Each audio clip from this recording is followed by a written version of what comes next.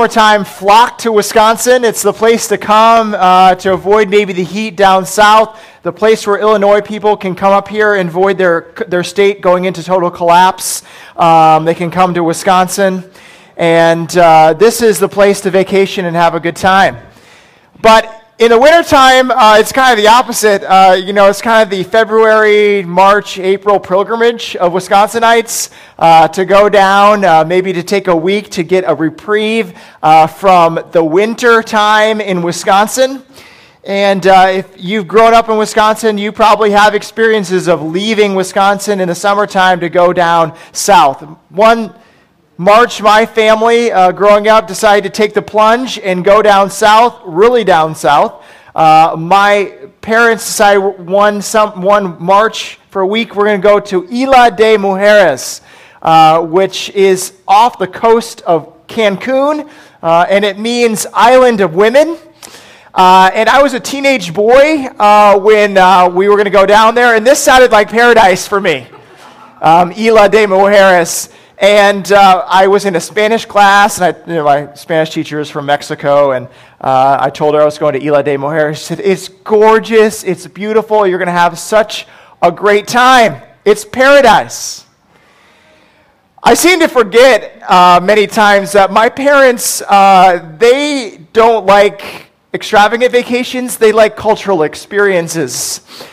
So when we got there, I realized where we were staying in Isla de Mujeres was not on the coast, was not on the beach. It was actually a mile away from any beach, and it was in the middle of the island, and it was not a very pretty location. It was this kind of run-down hotel.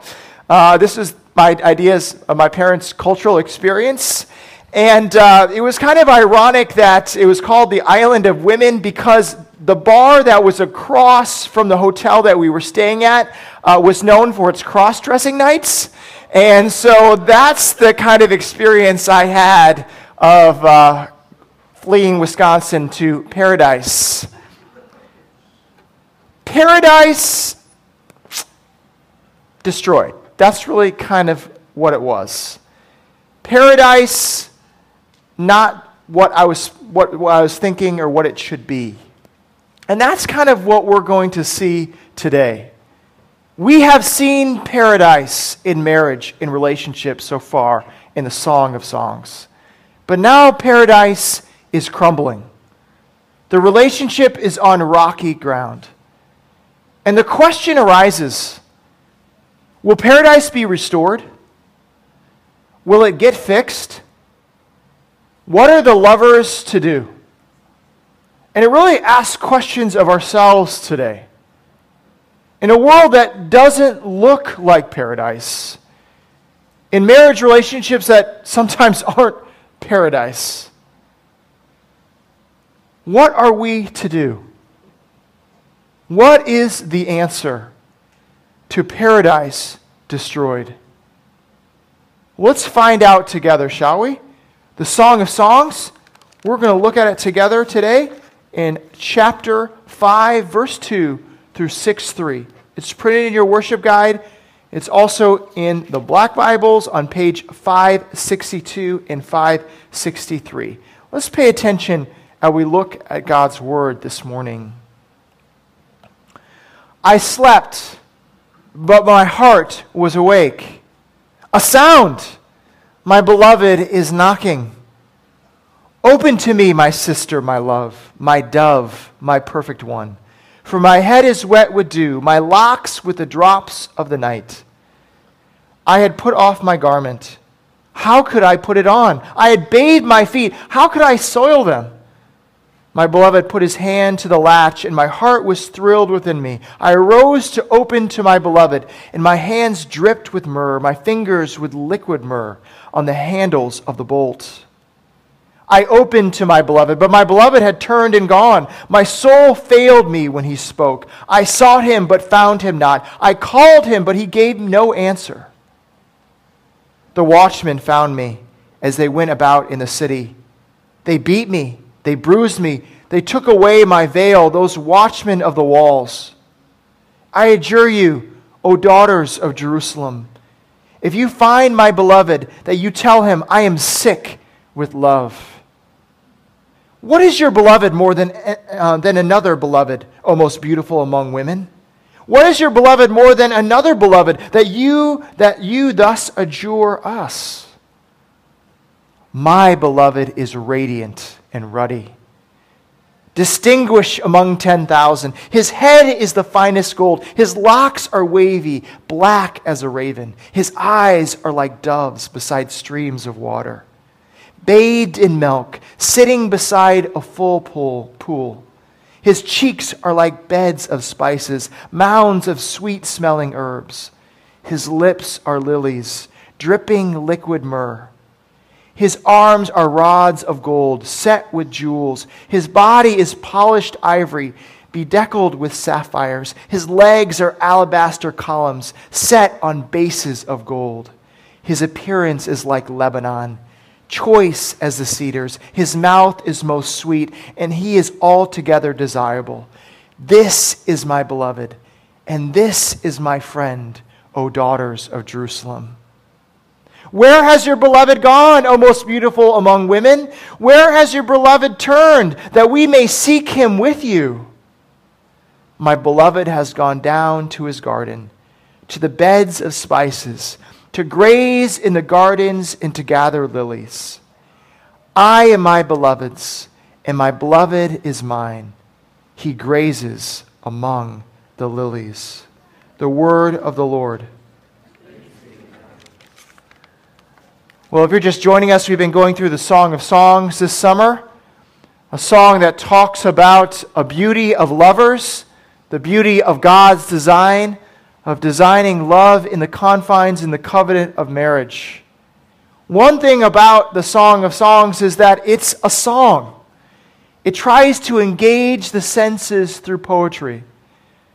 One way it does it throughout the book of Song of Songs, and we see specifically here, is the image of a garden, is an image of their lovers, and is also an image of their love for each other. What a great picture, especially now in summertime in Wisconsin. Gardens. It's amazing how fast gardens just go like this in Wisconsin. And they just are lavish. Aaron and I, we walk by houses in our neighborhood in the wintertime and then in the fall or the spring, and you go, oh, that's pretty ordinary. But then you walk by the house in the summertime, and it's like, whoa, did you know this house was here? Because of the beautiful flowers and the gardens that are just magnificent. Well-trimmed grasses, flowers you'd never think could grow in this area, fruits and vegetables that you think, why? They can grow a pepper, why can't I? And these people are able to make just lavish things in their backyards and in their front yards that we can see. And that is the picture of these lovers. A beautiful garden with the best fruits, the best vegetables, manicured. It is gorgeous, and it engages the senses, smells and sights and sounds of birds or bees or whatever might be in the garden. Also, we see that this song is both private and it's public. It's intensely private. It says this is a locked garden, right? A closed-up fountain is my lover. It is only between those two. So it's intensely private. But at the same time, their love for each other and their passion for each other also is observed by others in the sense of their emotional love, their spiritual love, their unity, that others see it. And we see that in the passage where it goes, she speaks, he speaks, others speak, and they see what's happening among the lovers, both the good and, as we see in this passage, the bad. So it's a song, it's both private and public, and also it's wisdom. It speaks about us, but it also speaks to us. What are our experiences of love? And it says, how do I act rightly? How do I act godly with this riddle of love? Especially as we see today, as love is starting to fray, where paradise is lost, what should happen? Well, let's look together, shall we? Let's see what it says about paradise being lost.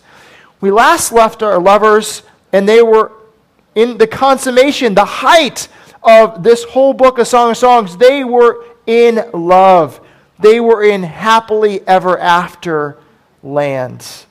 And now this enjoyment seems to hit a snag. This is the scene that we see. The scene is pretty graphic in the sense of there's some bad things happening. It seems to be a dream, and then she's awake. There's this door, all these things. Is this actually conveying an actual reality that she actually goes out in the street and gets beaten and all these things? Well, I think it could have, but I think more than that, this is trying to convey an emotional state of their relationship and where they are at in poetry and in song. I love to sing Chicago, which is a band of the 80s, of those that don't know that. And I can sing Chicago songs and get the lament of the Chicago song, even though I'm not experiencing it. And sometimes I sing it to Aaron, and then I sing it to you guys too. My favorite Chicago song starts like this. She called me up this morning, told me about the new love she found. You know that one? Anyone? No, I can't sing. So, and then the chorus is, if you see me walking by and the tears are in my eyes, look away, baby, look away. Anyway, so I sing this to Aaron at times, when I feel like something's frayed in our relationship. Just look away, the tears are in my eyes. Now, I'm not saying that she's found another lover, but it's conveying my emotional state of how I am feeling in the relationship. And this is doing the same. They're missing each other. They're kind of crossing paths in their love for each other. You see that she is sleeping, and her heart is awake, meaning her heart is still disquiet. She needs something. She has needs still. But then she hears a knock at the door. It's her lover coming late at night, not the most convenient time, saying, here I am, open to me. Can you help me? Can I receive your love? Well, she's not in the mood. She's sleeping. She's busy. And as he asks, please, will you help me? She does not take initial steps towards him. Listen, my garment is off. I don't want to get out of bed. I don't want to get my feet dirty. My slippers are off. I can't find them. I don't want to get out of bed. She doesn't want to take the steps towards him. He's not being considerate, for one, coming at a time that's probably not convenient. And she is also saying, listen, this is not the best time for me. I don't want to take this sacrifice for you. Well, she changes her mind. Maybe that speaks to the stereotype of women, that 1 minute yes, 1 minute no. It's just up and down. But as she changes her mind to let her lover in, he's gone. And then there is escalation of the conflict. And the escalation goes up quickly. She goes out searching for him. And it doesn't go well. The watchman or the police, they come and see this woman out at night, and they think maybe she's a prostitute. And what they would do to prostitutes sometimes is they would expose them. They would strip them. But here it's even worse, that she faces injustice. She is beaten. And she is wondering, where is her lover? Look how badly this has gone. From a knock on the door to being outside and now beaten. It's a quick change of tone from the beginning of chapter 5 of let us be drunk with love, let me be drunk with love, to now what has happened to these lovers. This is a case of missing each other. You want something, your spouse doesn't. And maybe you say, okay, that's how you want to play our relationship? If you don't want to give me something, then I'm not going to give you something in return. And then the relationship can escalate in that till it can reach detente, where you just live in kind of isolation from each other, not serving each other. Oh, it started with this, and then you don't even realize what it was about anymore until the frustration and the coldness and the isolation that might be in a relationship. This is the escalation that has happened here. It has gotten that bad. If anything shows us the best, it's the show Everybody Loves Raymond. If anyone's seen that show, they have escalation down to a T between Raymond and Deb's relationship. Specifically, the suitcase episode, where they come home from a vacation and they have a suitcase and they put it on the landing, and neither of them takes it all the way up the stairs. And the suitcase sits there for 4.5 weeks. And Raymond expects Deb to take it. Deb expects Raymond to take it. And you can see there in detente that Raymond one day sees that Deb has taken a sweatshirt out of the suitcase and is now wearing it. And then Raymond counteracts by putting cheese in the suitcase to make it smell incredibly bad. So someone will do something until it totally escalates where then they say, fine, I'll take it. No, I'll take it. And then they fight, and he's dragging her up the stairs while holding the suitcase. And he says, look, I'm taking it, while dragging her up the stairs with the suitcase. That's escalation. Paradise lost. What has happened to my lover? What has happened to my knight? What has happened to the man I married, the woman I married? What has happened to I am my beloved, and he is mine? Well, I'll tell you what's happened. Reality has happened. See, the lovey-dovey of engagement or early marriage or the honeymoon, that no longer is the motivation. You're no longer motivated by endorphins or discretionary income or no kids or jobs with less responsibility. Instead, that endorphins or hormones, that doesn't seem to be the motivation anymore. There are bills to pay. There are kids that take your time. There are jobs that are demanding. And then on top of that, there are years of missing each other and disappointment, and there is pain. Wait. Are you saying that I have to serve my spouse? I have to love my spouse even when I don't want to? Even when I don't get something in return? Yeah. See, many of you, I don't know where your relationships are in your marriage, but maybe it has been like paradise is lost. There are seasons of frustrations, disappointments, rejection. Some of you have experienced that in a very, very deep way, in relationships being lost and divorce. You have seen the ugliest parts of what can happen in a relationship. The thing is, I don't think these feelings are just for those that are married.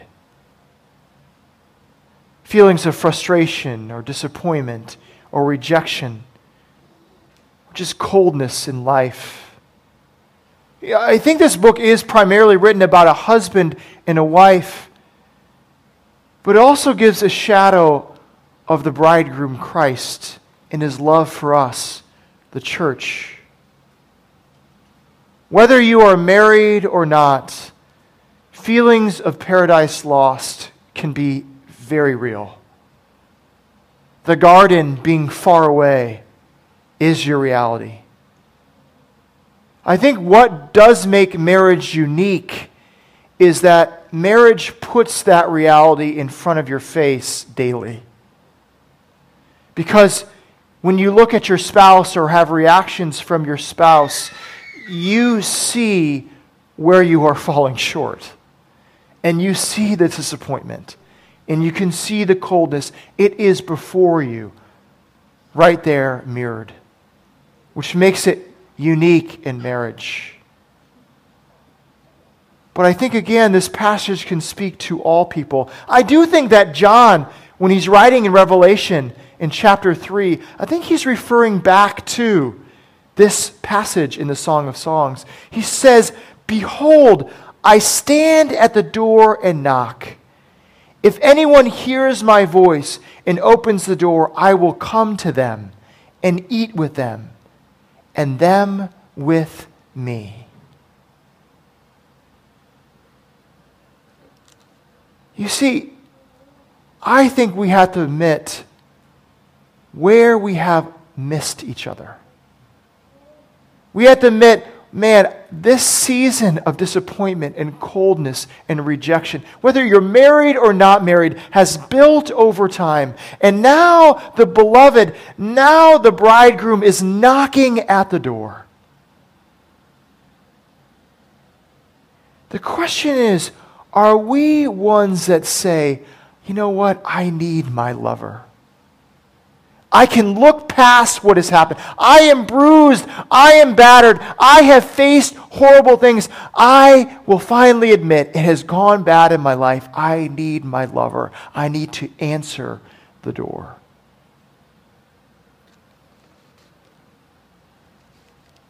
Well, the friends have seen what has happened.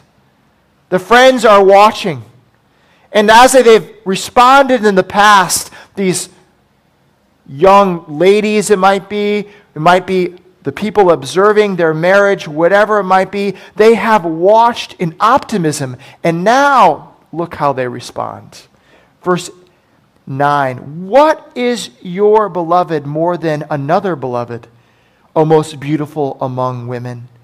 What is your beloved more than another beloved, that you thus adjure us?" Come on, beautiful woman among women. You deserve better than this man. You see how he treats you? Why is his love such a big deal? Find another lover. There are so many other guys out there. You don't need him. You see what he puts you through? You see where you are? This is the advice that they give.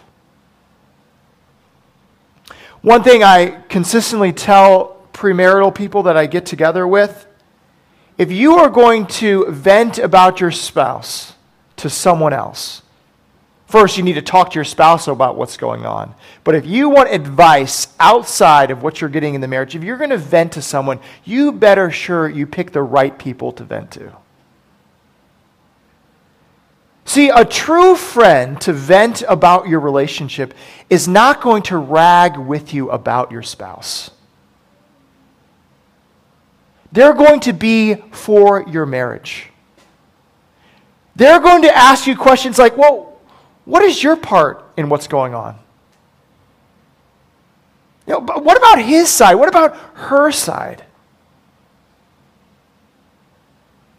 They are going to be for your marriage, for both of you being together. They are not going to just, oh, yeah, you're right, he's horrible. Forget him. No, they are going to give advice to help that marriage stay together, to know how to speak to that person. That is a true friend. You know, it's a lost tradition. It used to be in weddings, the I do's were just between, nowadays it's just between the husband and the wife. Actually, the I do's in traditional marriages is done by the whole congregation. Did you know that? That is done actually in the beginning, that the congregation will be standing and they ask, will you support this marriage? Will you be for it? Now you hear, if anyone holds anything against it, stand up and give objection. Well, it actually was, if you are for this, say, I do. And the congregation or the people would say, I do. What are they saying when they say, I do? What are you saying when you stand up at someone's wedding or you stand up at their wedding? You're saying, I support them. I am for them. I am for this relationship that they're in together. Even if he doesn't feel love for her, or he doesn't experience love for her, I am going to remind him of the vows that he kept for her. Even if she does not feel something for him, even if she feels like paradise is lost, I'm going to encourage her of the paradise that they said they were entering into in the vows they had for each other. See, that is true friends. That is someone that stands up at your wedding. That is what they're supposed to do. They are supporting you in your vows when you don't believe it. You know what? That's not just a picture of a marriage in a wedding ceremony. That's a picture of us in the church. My life stinks. There is no hope. I am beaten. I am bruised. Paradise is lost. God is against me. Who is for me? You know what? You still come to church and you might not feel it, but that's when you let the church sing over you. That says, you know, God does love you. He cares for you. You have purpose and meaning. His assurance of pardon is over you. There is forgiveness in your life. So that when you don't feel it, when you're like, he's miles away from you, you can have people tell you the truth. Are those the ones that are speaking into your life? Or others, people saying, you know, there's a lover better than God. Come on, you deserve more than this ragtag group of people to hang out on Sunday morning. Come on, money can help. Just add a little fun to your life. Drown your problems. It will get better. No. The church says there is one true lover, the bridegroom, who has come for you and loved you and cared for you, that even when you don't feel it, it is true.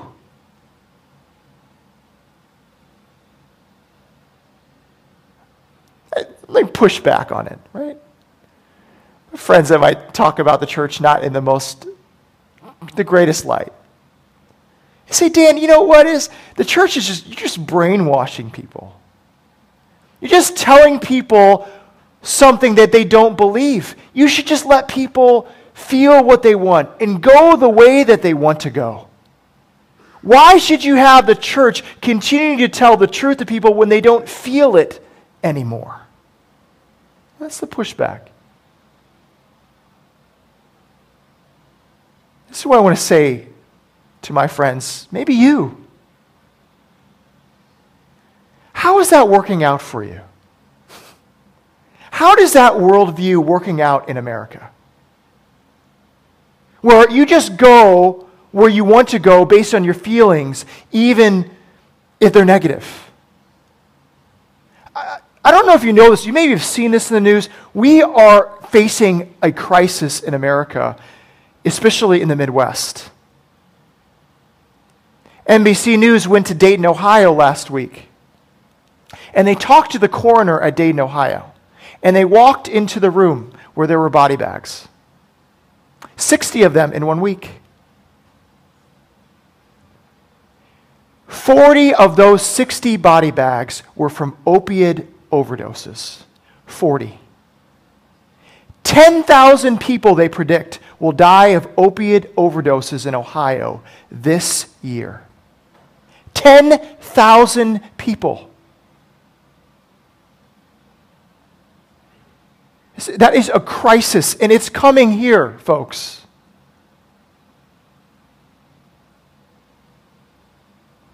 Let people say what they want to say about themselves. Let them go the route they want to go. Let them drown themselves in whatever it might be.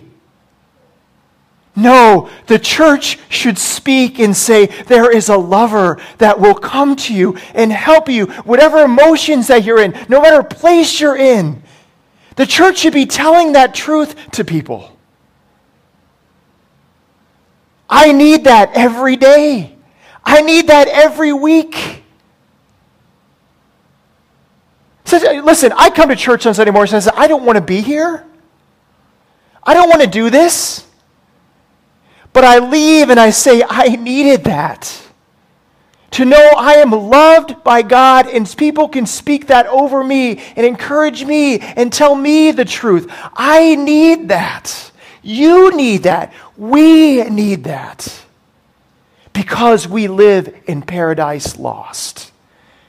But the church says there is a paradise to be restored.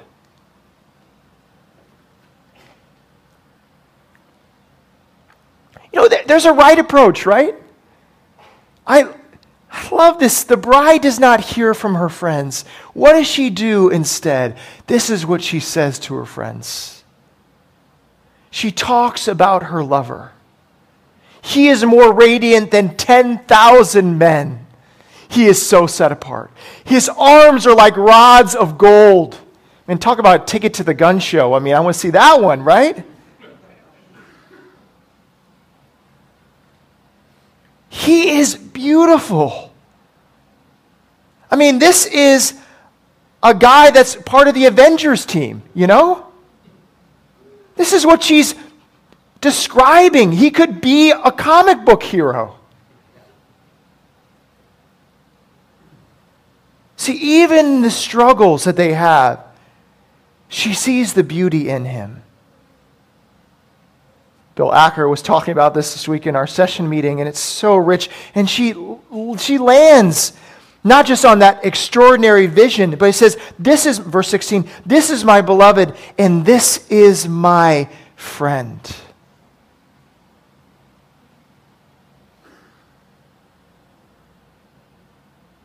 You know, he is radiant. He is beautiful. He is amazing.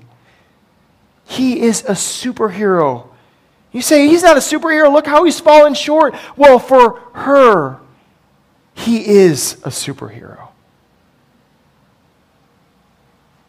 Wives, is that how you see your spouse? Do you see the positive things first, or do you point out the mistakes first? I could say the same for husbands. Do you do that for your wives? But Ephesians, it says it equates the man to Christ, and the woman to the church. But when Paul is equating the bridegroom to Christ, does he mean that all husbands are Christ's? No. But what I think he is saying is God is forming in him to be Christ-like.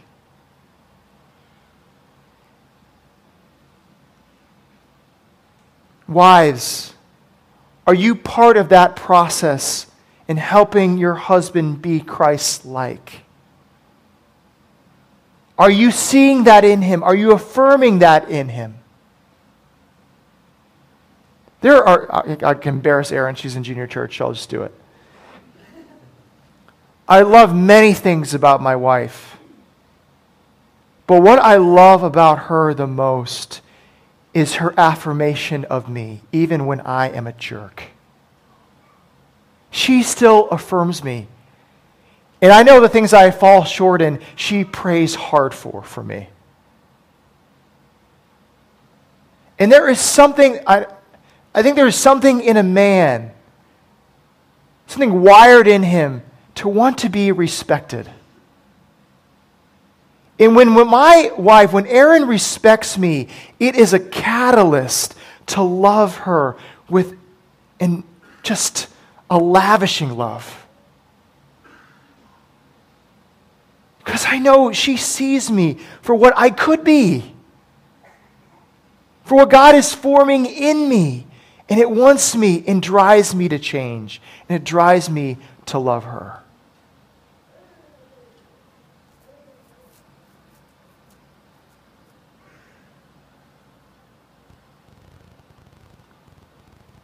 And you see, when she talks about her lover like this, you see how now the crowd responds. chapter 6, verse 1. Where has your beloved gone, O most beautiful among women? Where has your beloved turned, that we may seek him with you? Meaning we want to be around this guy too, not being his lover, but we want to know him, how great he is. We want to be around him. We want to be around lovers like him. We want to be in a relationship like this.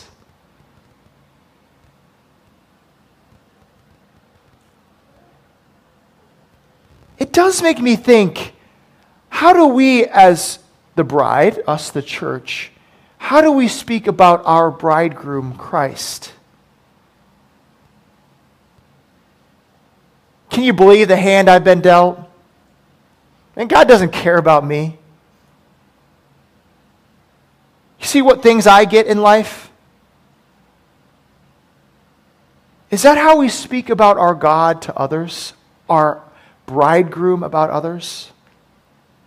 Or do we see the beauty of our Lord? How he saved us and shaped us, how he's taken us through hard times to mold us, how he disciplines those he loves. And do we trust in his direction that we speak to others and say, I have been through the valley and I've been through hard times, but I tell you, my bridegroom loves me. He cares for me, that he took me through those things. So those that are around you go, I want to know that lover. I want to know him.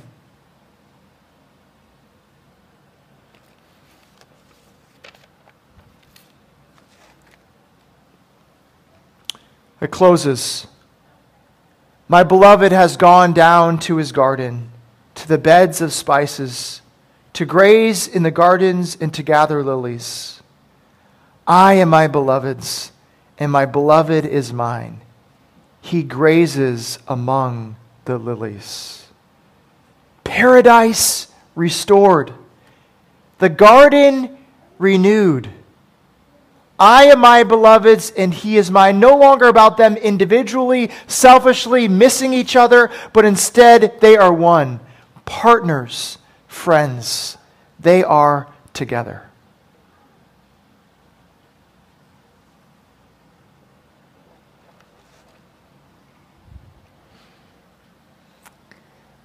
I think about trying to make Wisconsin like the Mediterranean, or California, or the ocean.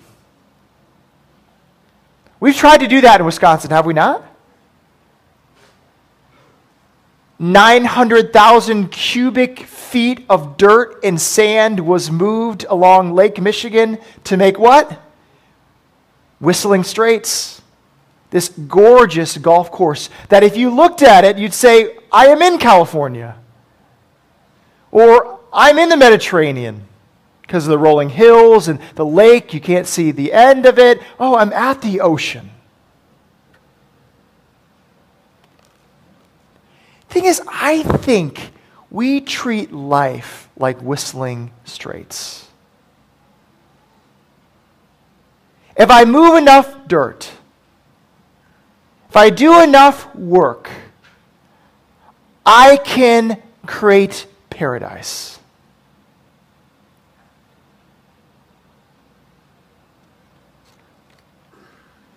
If I do enough work in my marriage, if I find the perfect partner, if I find the perfect job, if I find the perfect vacation, then paradise will be restored right here on earth, and I can enjoy it, and I can be happy. It will be fine.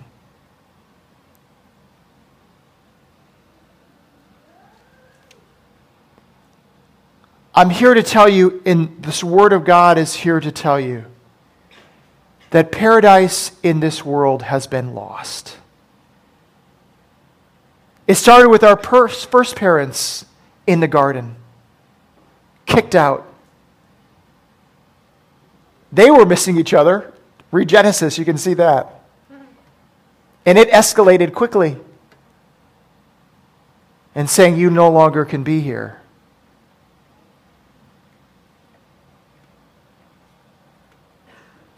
Well, a bridegroom came. And the night before he was betrayed, he entered a garden.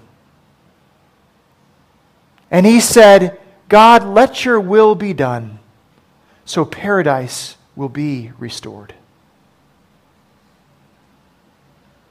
He is the one that selflessly gave his life so that we would be united with him. That we would be able to be back in relationship with God where paradise is. That he drank the cup that we cannot drink. That he took it on himself so that we might be united with him and that we might say, I am my beloved's and he is mine. Are you united with that paradise? Are you united with that bridegroom? If you come forward and take communion, that's what you're saying. You're saying, I need this.